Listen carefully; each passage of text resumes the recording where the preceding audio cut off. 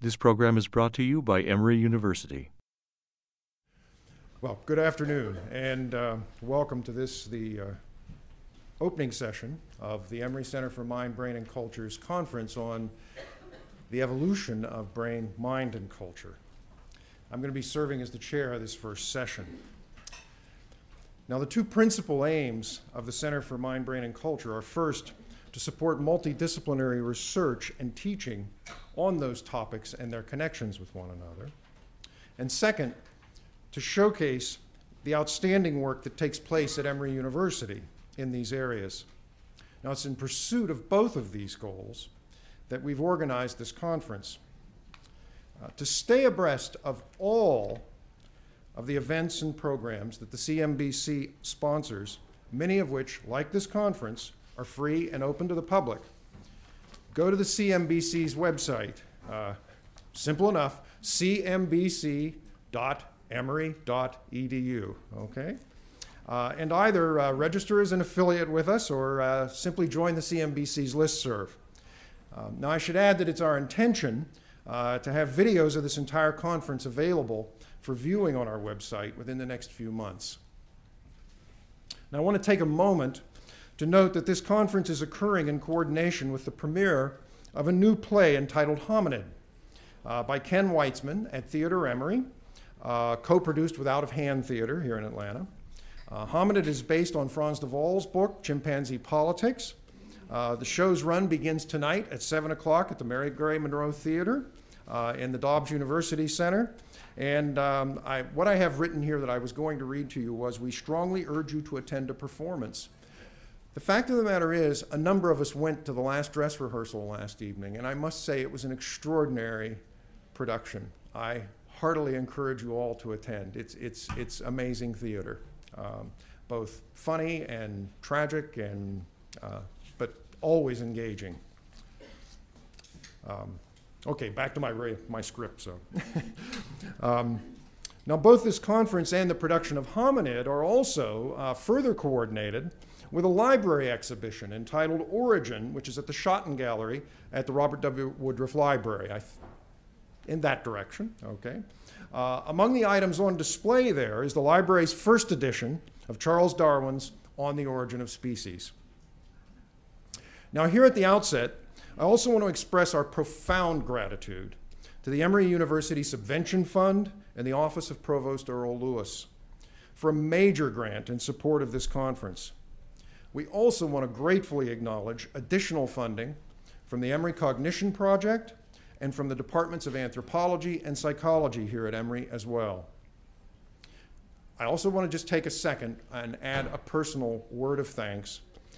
First of all, to Laura Namey, the CMB's Associate Director, and to Jared Rothstein, the fellow over there who's got those programs for us, because their thoughtful and conscientious work over the past months are really what have made this conference possible.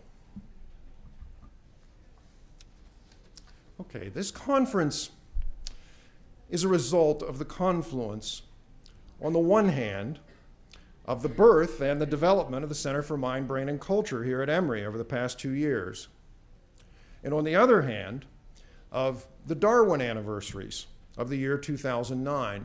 I mean, not to put too fine an edge on it, when Laura and I were appointed to our jobs, I think it took us about 3 seconds to figure out that a really great thing to do to both launch the center and to celebrate the Darwin anniversaries would be to have a conference just like this in the year 2009. Well, why? Of course, because we're talking about the bicentennial of Charles Darwin's birth on February 12th in 1809, and the sesquicentennial of the publication in 1859 of his landmark work On the Origin of Species by Means of Natural Selection or the Preservation of Favored Races in the Struggle for Life. That's the actual full title.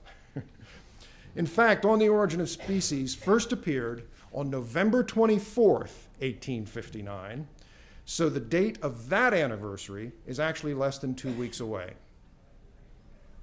Now, we've assembled for this conference leading thinkers on the evolution of Homo sapiens, and in particular on the evolution of brain, mind, and culture. Our speakers hail from a variety of disciplines, including evolutionary biology, neuroscience, archaeology, primatology, biological, psychological, and cultural anthropology, and comparative and evolutionary psychology.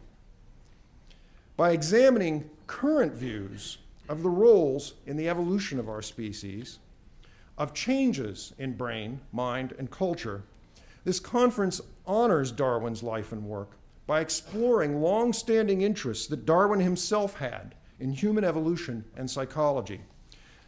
Best illustrated, of course, by publication of The Descent of Man and Selection in Relation to Sex in 1871, and in the subsequent year, the publication of The Expression of Emotions in Man and Animals.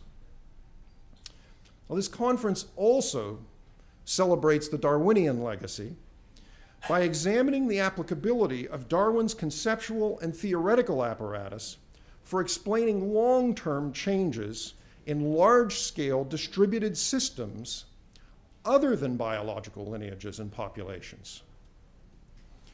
Since the publication of Samuel Butler's Darwin Among the Machines in 1863, but 4 years after the appearance of Darwin's On the Origin of Species, writers and thinkers have employed Darwinian-inspired tools to explain not just the evolution of technology, but the evolution of language, the evolution of religion, the evolution of political arrangements, and, as is true of our conference, the evolution of cultures more generally. There are then multiple senses in which it's true that thanks to Charles Darwin, we will, over the next day and a half, learn more about ourselves and about our species' natural history. Okay, toward those ends, it's now my privilege to introduce our keynote speaker, Matt Ridley. After earning his DPhil in zoology from the University of Oxford, Matt Ridley worked at The Economist for 10 years as a science and technology correspondent and editor, where, among other things, he won the GlaxoScience Writers Award for the Best Science Article of 1983. In addition to his work at The Economist, Dr. Ridley has written for a variety of prominent newspapers, magazines, and periodicals, including the Daily Telegraph, the Times of London, the Times Literary Supplement, the Literary Review, Natural History, Time, Newsweek, the New York Times, the Wall Street Journal, the Atlantic Monthly, and actually many, many more. Now, Matt Ridley is probably best known, though, as the author or editor of nearly a dozen books, which collectively have been translated into 25 languages and have sold more than 500,000 copies. Prominent among these works are his Red Queen, Sex and the Evolution of Human Nature in 1993, Origins of Virtue, Human Instincts and the Evolution of Cooperation in 1996, Genome, the Autobiography of a Species in 23 chapters in 1999, Nature via Nurture, Genes, Experience, and What Makes Us Human in 2003, and his biography, Francis Crick, Discoverer of the Genetic Code, which came out in 2006. Now, Matt Ridley's books have been shortlisted 6 times for major prizes for science and nonfiction, and he has been the recipient of the National Academy's Book Award in 2004 and the Davis Prize for the History of Science from the History of Science Society in 2007. In addition to his work as a journalist and as a scholar, Dr. Ridley also serves as the chairman of the International Center for Life, Newcastle upon Tyne's Science Park and Visitor Center dedicated to the life sciences. Matt Ridley has been awarded 3 honorary doctorates, including one from Cold Spring Harbor Laboratory, where he was served as a visiting professor. We're fortunate to have Matt Ridley with us today. He is, quite simply, one of the world's most prominent writers on the topic of human evolution and on evolutionary thought more generally. The title of his talk today is Darwin in Genes and Culture. Join me, please, in welcoming Matt Ridley.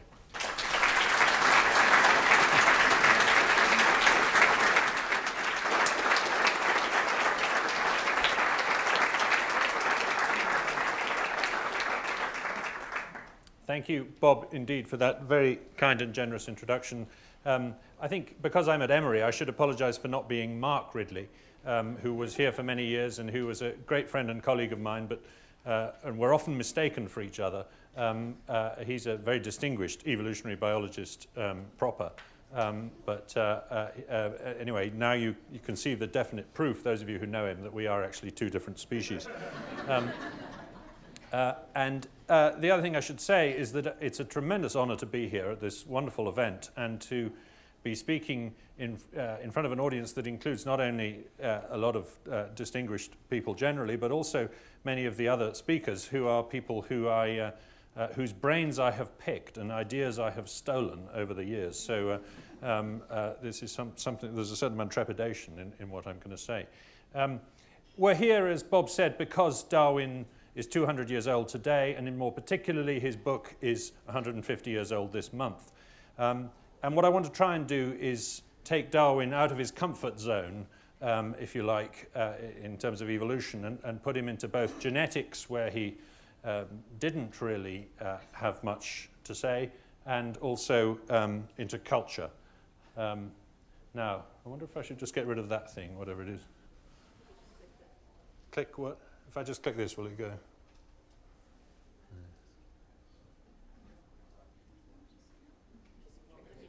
There you go. Okay. So what I want to do is put Darwin in genes. Don't worry, the jokes get no worse than that. And in culture. Because actually, this is the anniversary of another rather interesting book. It's actually a very boring book. It's called Elementa der Exacte Erblichkeit-Lehre, and it's by a Danish botanist called Wilhelm Johansen. And this was the book published in 1909, exactly 100 years ago, which coined the word gene. There it is, the word gene appearing on the first page, exactly 100 years ago in February 1909, which is an anniversary that nobody's celebrating particularly, but I think it's quite an interesting little aspects. And of course, genes were the one thing that Darwin didn't get right. He didn't understand heredity, and his ideas on the subject were frankly rather confused, although he tried quite hard to get them sorted out. And yet, I feel almost cross with him, because the answer actually was staring him in the face. And I mean that quite literally, because he had blue eyes. And if you've got blue eyes, I mean, I have been trying to find out, by the way, whether any of his children had brown eyes or one of his parents had brown eyes. But even if they didn't, he surely must have known from looking at other people in his circle of friends that people who have blue eyes can have brown-eyed children, and vice versa. So the element of heredity that gives you your eye color is not contaminated by the body that it's in. I mean, I have blue-eyed children, and one blue-eyed child and a blue-eyed father, and yet, so the blue-eyed gene is in me, but it's not been tainted by my brown eyes. So blending inheritance has to be wrong. The Mendelian lesson is right there, staring you in the face. And the reason I bang on about his blue eyes is because there's actually a way of telling quite a nice story now about the genetics of blue eyes, and it leads into culture as well. Because at the beginning of last year, a Danish scientist by the name of Hans Eiberg, rather appropriately, has managed to pin down the main mutation that causes blue eyes. It's on chromosome 15. By the way, this is my genome, as you can probably tell. I have at least got a Y chromosome, which is a relief. It's on chromosome 15, and it's a gene called OCA2 that is associated with much the commonest mutation that causes blue eyes in Europeans. But the story is a little more interesting than that. There's Hans Eiberg, the man who did this work, because there's OCA2 on chromosome 15. That's the gene up there. And it turns out the key mutation, which everybody had been looking for inside OCA2, is not in OCA2. It's in the next door gene called HERC2. And yet, the reason it causes blue eyes is because it affects the expression of OCA2. it lies in an intron in HERC2, that's to say in a gap in the sequence of the HERC2 gene. And there it is there. It's the 26,039,213th letter on chromosome 15, which is normally, is it normally an A? Yes, it's normally an A in brown people, and it's a G in blue-eyed people. And that change causes a sufficient change in that sequence to change a control region, because that is the control region for OCA2. So it's not that the gene itself is being changed, but one of the control regions for the gene. Of course, this is one of the big themes of modern genomics, is the discovery that a lot of evolution is happening by the changes in control regions in genes rather than in genes themselves. And there, for example, is what a blue-eyed person looks like genomically compared with a brown-eyed person, which means that if you measure just these 6 DNA letters, a brown-eyed person is more like a chimpanzee, a rhesus monkey, a horse, a cow, a cat, a dog, a rat, and a mouse than it is like a blue-eyed person for that little segment, I should hasten to add. But that's not the most interesting thing about this story, because the question then arises, well, why did the blue-eyed mutation spread in Northern Europe in whenever it did? And I think Darwin's answer would have been sexual selection. I say this because Darwin's answer for all human racial differences, as he put forward in the Descent of Man, his answer to that was that they were caused by sexual selection. He couldn't understand how racial differences and ethnic differences were affected the survival of the organism, so he suggested that they might affect the mating success of the organism. In other words, there were sexual preferences going on which were breeding different races into different directions. That was why he came up with the idea of sexual selection in the same book as a book about the descent of man. And he invented this whole notion of sexual selection, which is, of course, just as good an insight as natural selection. The idea that as well as survival of the fittest, which is natural selection, there is also reproduction of the sexiest. And he used this to explain the tale of the peacock, famously. And indeed, he's absolutely right, we now know, about peacocks. And it is true that the reason they have these enormous tails is because females have been selecting males with large and brightly coloured tails for a long time. And there's some data to show that brighter-tailed peacocks get more copulations than duller-tailed peacocks. This is the work of Adeline Loyot in France. So Darwin's answer to why are there blue eyes would probably have been because blue-eyed people are sexier. But actually, well, there's some data.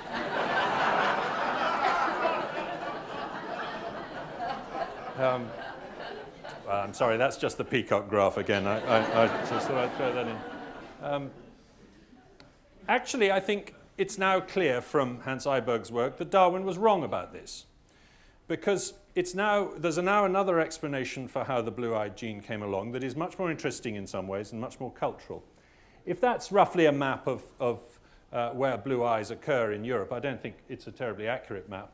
It's from the 1930s. But anyway, the general idea is right, that the blue-eyed mutation must have arisen somewhere around the Baltic Sea. Eyberg has put a date on it from looking at the sequences around that part of the genome, and it looks like it arose about 6,000 years ago, which is remarkably recent. And what was happening around the Baltic Sea around 6,000 years ago? Well, that was when agriculture reached that area. And the argument, therefore, stares us in the face that if people had started farming this far north for the first time, and this is, by the way, one of the few places on the globe where you can farm grain this far north today, if people were becoming dependent on a diet of grain instead of things like fish and berries and things, then they would have run into a serious vitamin D deficiency in those long, dark winters around the Baltic Sea. And there would have been enormous selective pressure to have paler skins, because one of the effects of sunlight on the skin is that it causes the synthesis of vitamin D. So what looks like it's happening here is good old-fashioned natural selection for a pale skin and therefore for blue eyes. And so here's the argument, as it were. People start farming cereals near the Baltic. The monotonous diet gives them too little vitamin D. So the people who have the paler skins tend to be healthier, which means either that they survive better or they're sexier, which selects for any low melanin genotype that there is, such as having low tyrosine levels in your cells. Tyrosine is transported within the cell by the P protein, which is manufactured by the gene OCA2, one of whose control sequences is an intron in HERC2, which control sequence is less sensitive when it has a G instead of an A at that particular locus, a side effect of which is blue eyes. Well, it's a nice just so story, but what really intrigues me about this story is that it's an example of gene culture coevolution. That is to say, it's not that the gene changed and the culture followed suit. It's the other way around. The culture changed and that selected for a genetic change. Now, there are other examples of the same phenomenon, particularly milk drinking. The ability to digest lactose is found only in the descendants of people who took up dairying in parts of Africa or parts of Europe and Western Asia, for example. But I think this is a terribly important point because we tend to assume that we have to look for a genetic switch that throws something to make human beings special, that gives us big brains or language or whatever. But often I think it's going to be the cultural horse that comes before the genetic cart in this human story. And then when we do find genetic changes, like genes for language, etc., they're probably responding to, in this sort of way, they're responding to cultural changes in our behavior. I now want to switch gears completely and talk purely about cultural evolution. And what I mean by that is the change over thousands of years in the way human society works without any genetic changes. Because we know, for example, that most of the technology available to us in this room was acquired without any even gene culture changes for that. We haven't, as it were, got a gene for being able to use one of these. So how did we go from making these to making these?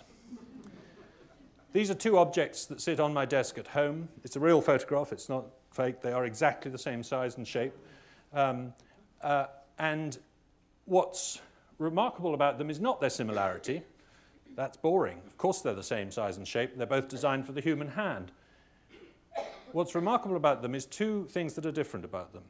The one on the left is 500,000 years old. The one on the right is 5 years old. The 500,000-year-old hand axe was made to a design that continued to be used for about 1 million years. Now, there are changes in the design of Australian hand axes over that time, but they're not very much. There's no continual innovation, there's no progress, there's very little consistent geographic variation.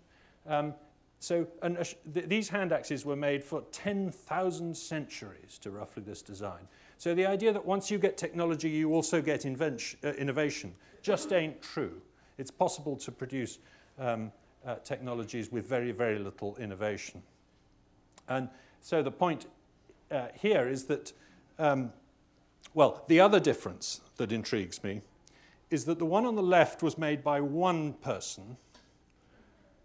And we know this because if you go to some of the sites where you find Australian hand axes, you can sometimes find the site of manufacture. You can find the flakes that were chipped off a block to make this lying in a heap. And in one case, the chips are lying in a heap either side of a shadow of the legs of the man who is sitting there making them. This is at Boxgrove in Surrey. And if you put them back together, you can actually make a boulder with a ghostly shape inside the shape of the hand axe that came from it. So one person sat down and knapped one of these. The object on the right was not made by one person. It was not made by 10 people. It was not made by 1,000 people. It was made by 1 million people. And what I mean by that, it's not just the people in the computer mouse company who made it. It's the people who drilled the oil well from which the oil came for making the plastic. It's the people who brewed the coffee that they drank at their work, etc., etc. The point is that human intelligence went from being individual to being collective.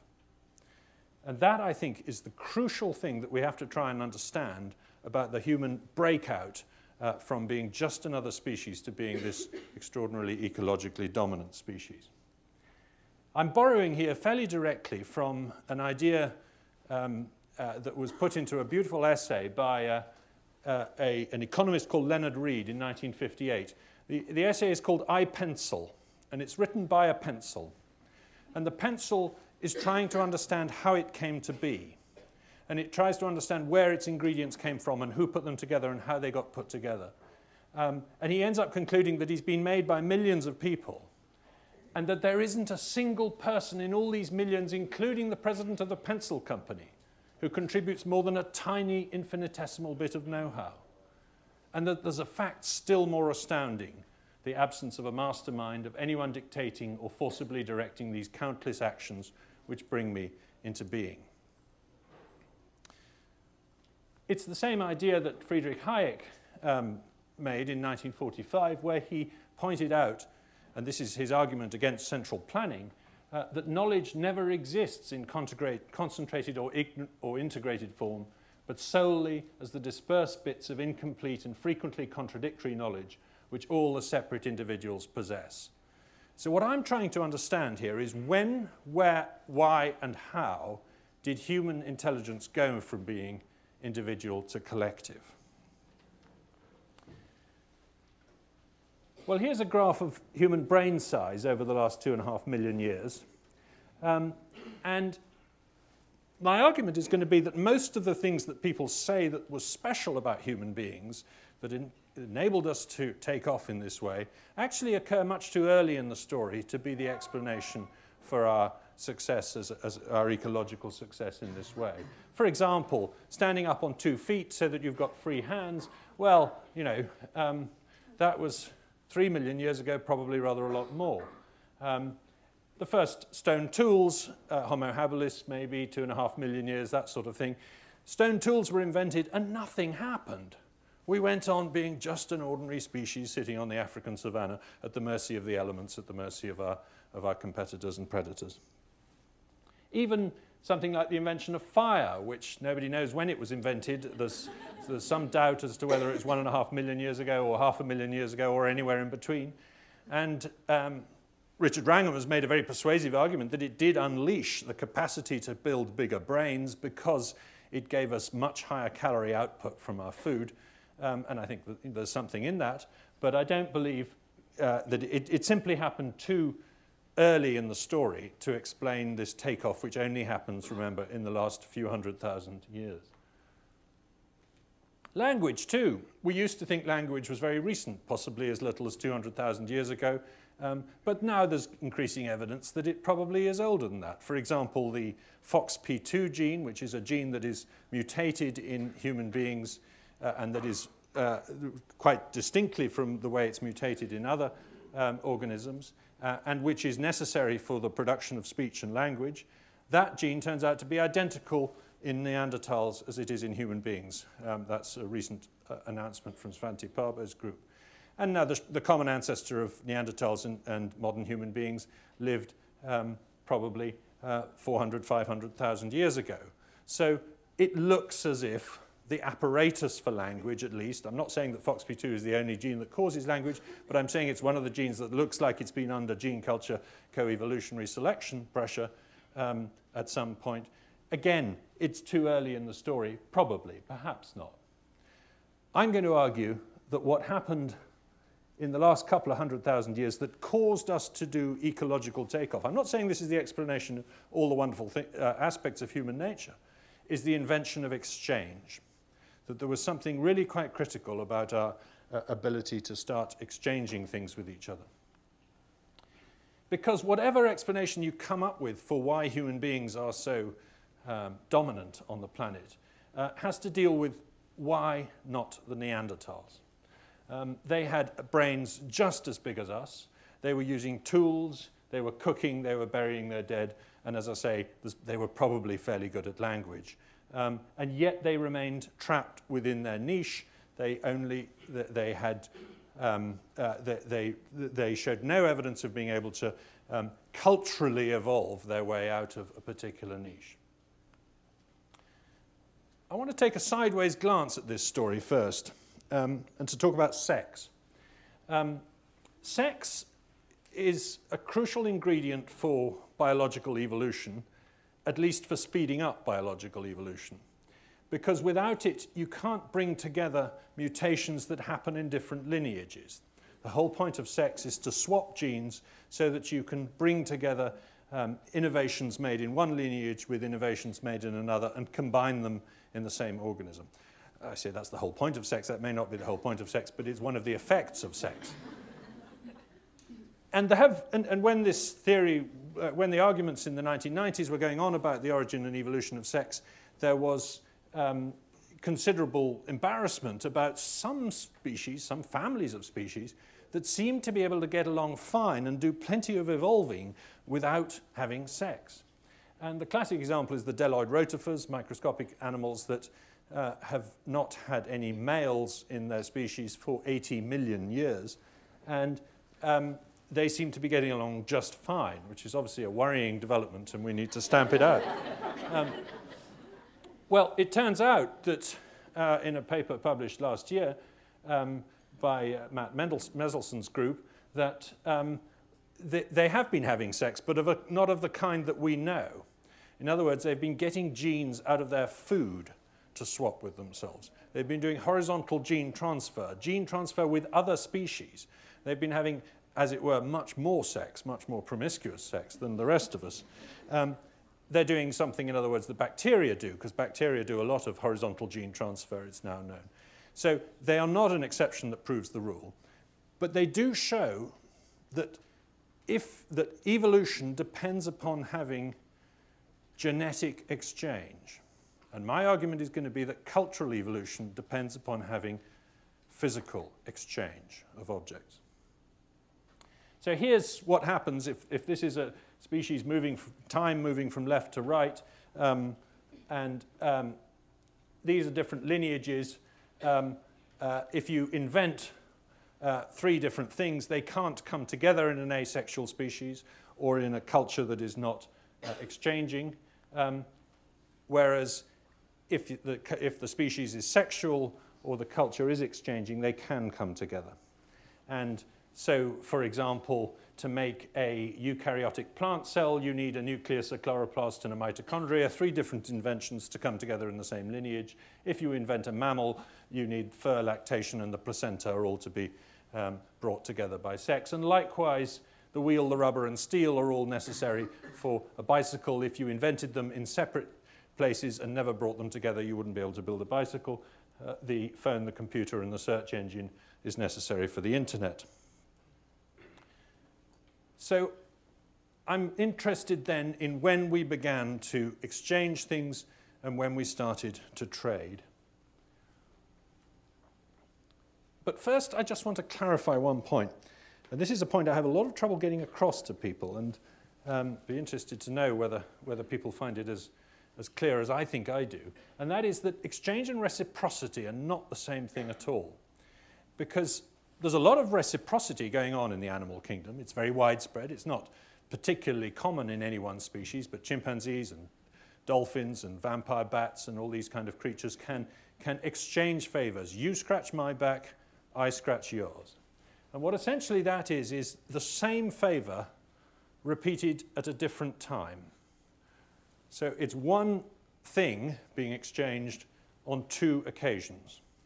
Whereas what I'm talking about is two things exchanged at one time.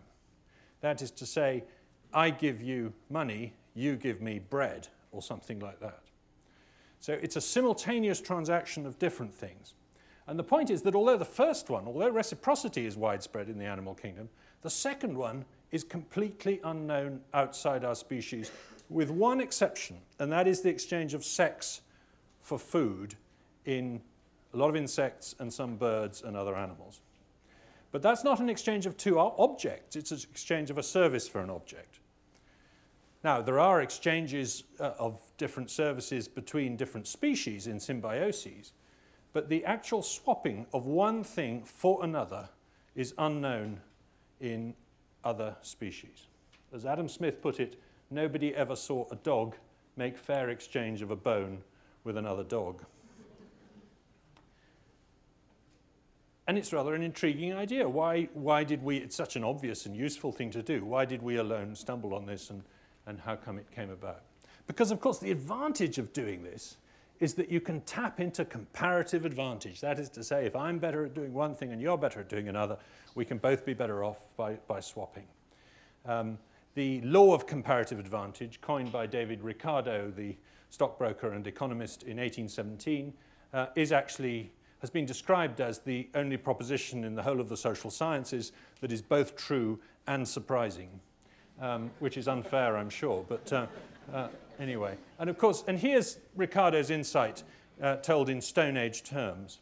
A chap called Adam, there's two people called Adam and Oz, and they both need a spear and an axe to go out hunting with. And Adam takes 3 hours to make an axe and 4 hours to make a spear. So he's better at making axes than he is at making spears. Oz, on the other hand, takes 1 hour to make a spear and 2 hours to make an axe. So he's better than Adam at both of them. So why should Oz need Adam? He doesn't need him, does he? He just ignores him, makes it, works for 3 hours, and he's got everything he needs. But of course, it's Ricardo's insight that if Oz makes 2 spears, and Adam makes 2 axes, and then they swap, they've both got what they want, and they've both worked for 1 less hour. Because Oz only had to work for 2 hours, and Adam only had to work for 6 hours. So the point is that even if you're better than your trading neighbor at making everything, it still pays you to import some things from your trading neighbor. Here's David Ricardo's wording of it. England may be so circumstanced that to produce the cloth may require the labour of 100 men for 1 year, and if she attempted to make wine, it might require the labour of 120 men for the same time. To produce the wine in Portugal might require only 80 men, and to produce the cloth, only 90 men. It would therefore be advantageous for her to export wine in exchange for cloth, and this exchange might even take place notwithstanding that the commodity imported by Portugal could be produced with less labour than in England. And this is, of course, the classic statement for why free trade works, even if one country is better at making everything than another. And it leads to the division of labour. This leads to specialisation. And Charles Darwin was quite explicit. He was heavily influenced, remember, by the political economists like Ricardo and Malthus and Smith, that primeval man practiced a division of labour. Each man did not manufacture his own tools or rude pottery, but certain individuals appear to have devoted themselves to such work, no doubt receiving in exchange the produce of the chase. So when did this specialisation start? Because other animals don't do it. Well, that's not quite true. Other animals do it, I hear you say. What about ants and other social animals like termites and bees and so on? Surely there's a division of labour in social insects. Yes, there is, but it's confined within the family. An ant colony is a great big family. It only happens within kin groups. It doesn't happen across the whole of ant society or across the whole of mole rat society or anything like that. In other words, another way of putting it is that the insects also have a reproductive division of labour. A division of labour between the queen and the workers. And that's the one division of labour we never have. Human beings never have a reproductive division of labour. Not even in England do we leave breeding to the queen.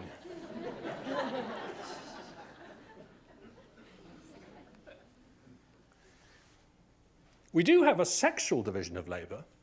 That is to say, between males and females, a tendency to specialise in different food gathering activities. And this is universal in all known extant hunter-gatherer groups, that males and females have different ways of gathering food. It's not always that males hunt and and females gather. It's sometimes there are females who also hunt, but they hunt in a different way and they hunt different quarry. And the point is that all across the species you find this sexual division of labour where men are doing one thing and women the other. So here's the Hadza in Tanzania, men out chasing warthogs, women digging up tubers. And it's a beautiful system because it gives both sides an advantage. Back to Adam and Oz again. As Joe Henrik said to me once, it's like giving the species two brains, because one brain knows where to find roots and the other knows where to catch warthogs. And the man now knows that he's got a staple carbohydrate of roots waiting for him when he comes home if he hasn't managed to catch a warthog. And the woman now knows that although she can provide staple food, she's also got a chance of getting some high-quality protein from time to time as well. So everybody's better off for this specialization. Now, how old is this? How long ago did this get invented?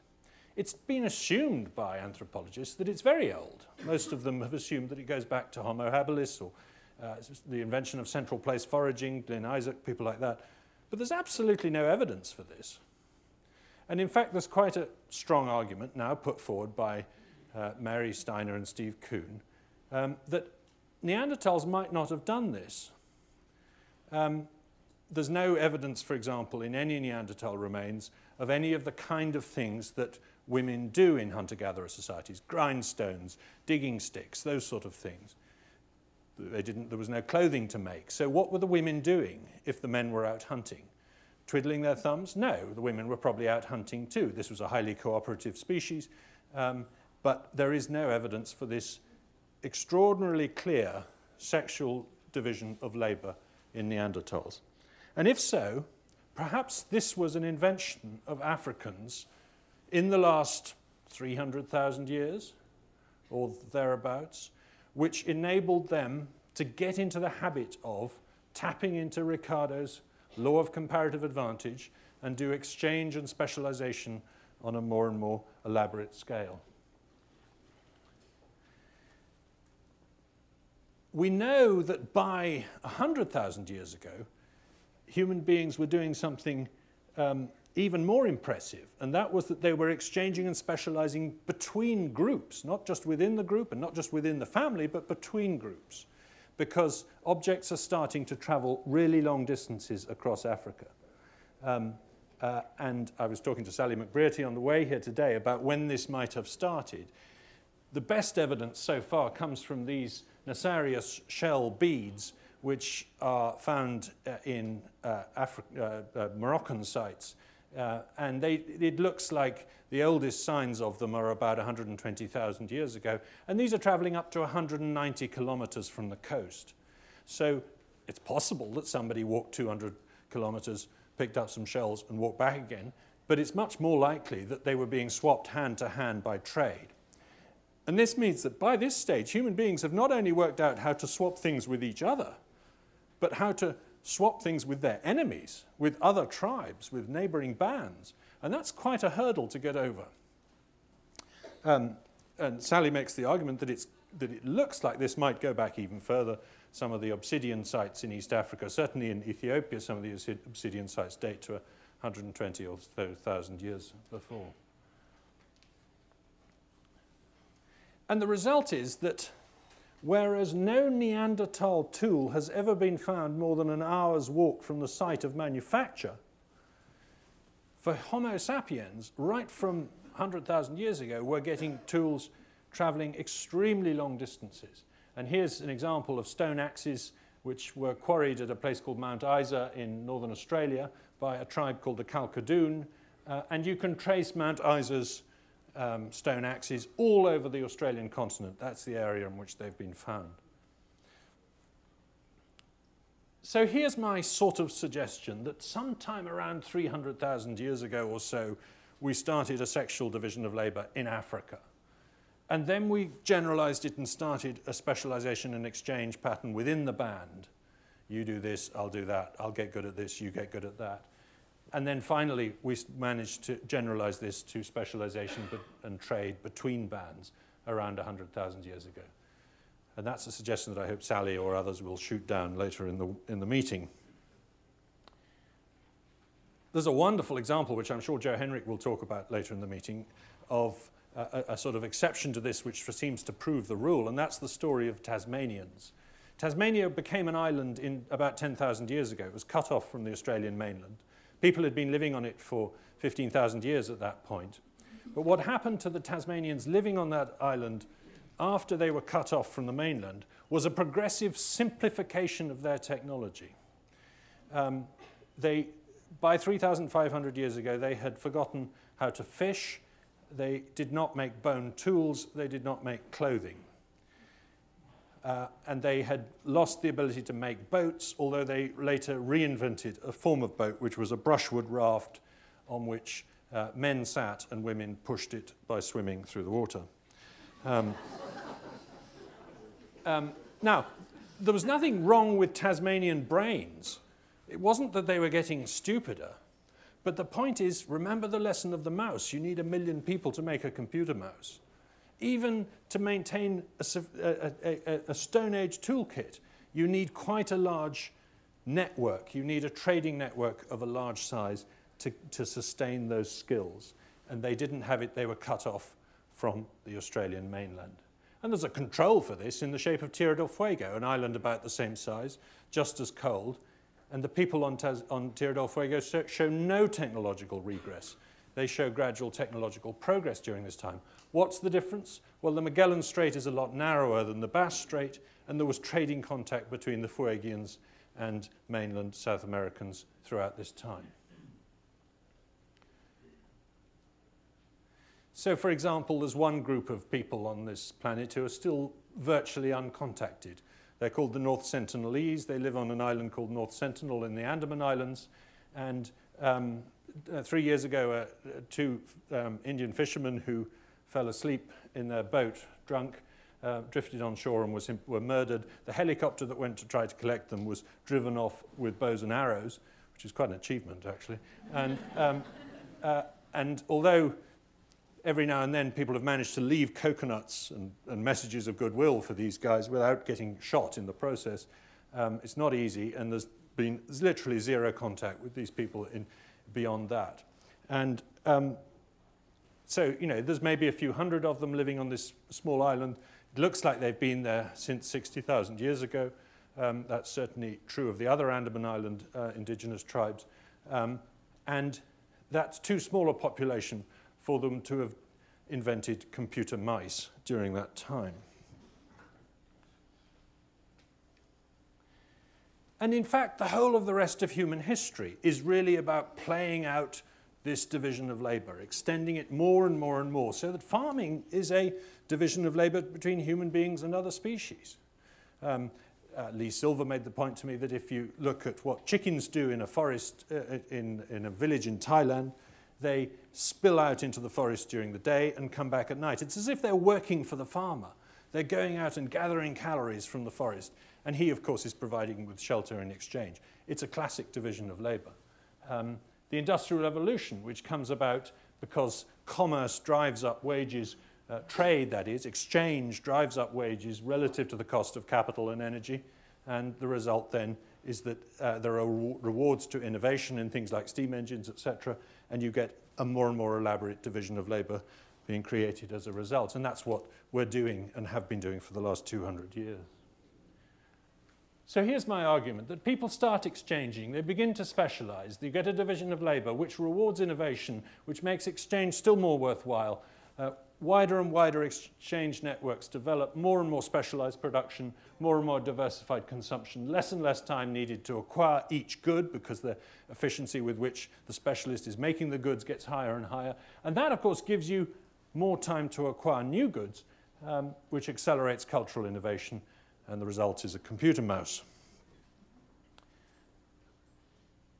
Here's just an example from much more recent history of the improvement that innovation brings in terms of the use of time that people have.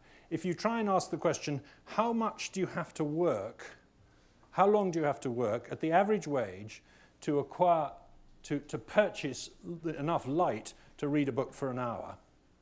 That's about 1,200 lumen hours at the average wage.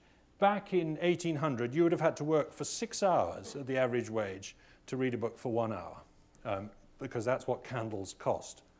by 1880, you would only have had to work for 15 minutes to afford the kerosene and the lamp to burn it in.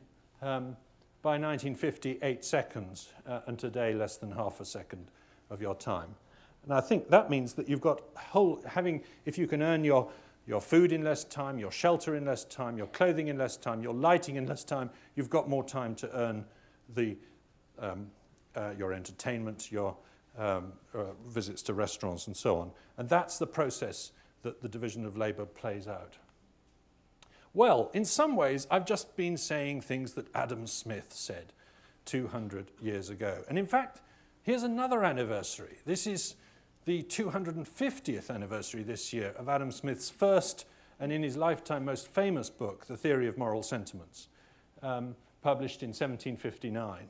And it was in this book, not in The Wealth of Nations, that he first coined the phrase, the invisible hand, where he said that in spite of their national selfishness and rapacity, though they mean only their own conveniency, people are led by an invisible hand to make nearly the same distribution of the necessaries of life which would have been made had the earth been divided into equal portions among all its inhabitants, and thus, without intending it, without knowing it, advance the interests of society. In other words, he's saying that spontaneous order can come about, synthetic creation can come about without being directed.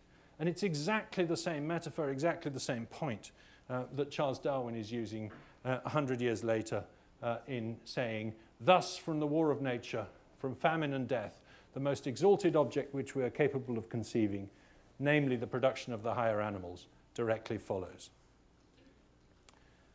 Thank you very much indeed, ladies and gentlemen. The preceding program is copyrighted by Emory University.